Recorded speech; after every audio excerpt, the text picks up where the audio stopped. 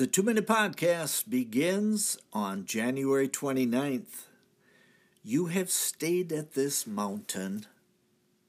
Deuteronomy chapter 1. From the slopes of Mount Horeb, the Lord God of Israel commanded the people to go in and possess the land. Armed with the law, written on stone by the finger of God, the people set out.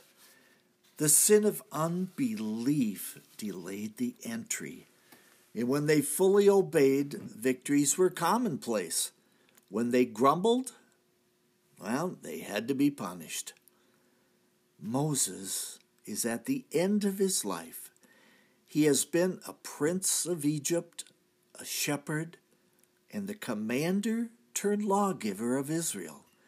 He has led a stiff-necked people for 40 years of wandering and has defeated great adversaries like Sihon, king of the Amorites, and Og, king of Bashan. How about a little rest? Rest for Moses is about a month away. He will climb a mountain, gaze at the promised land, and die. While we live, we will always have something to do for the Lord.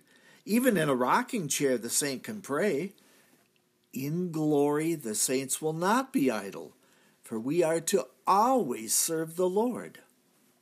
Are you weary? Take heart, good friend.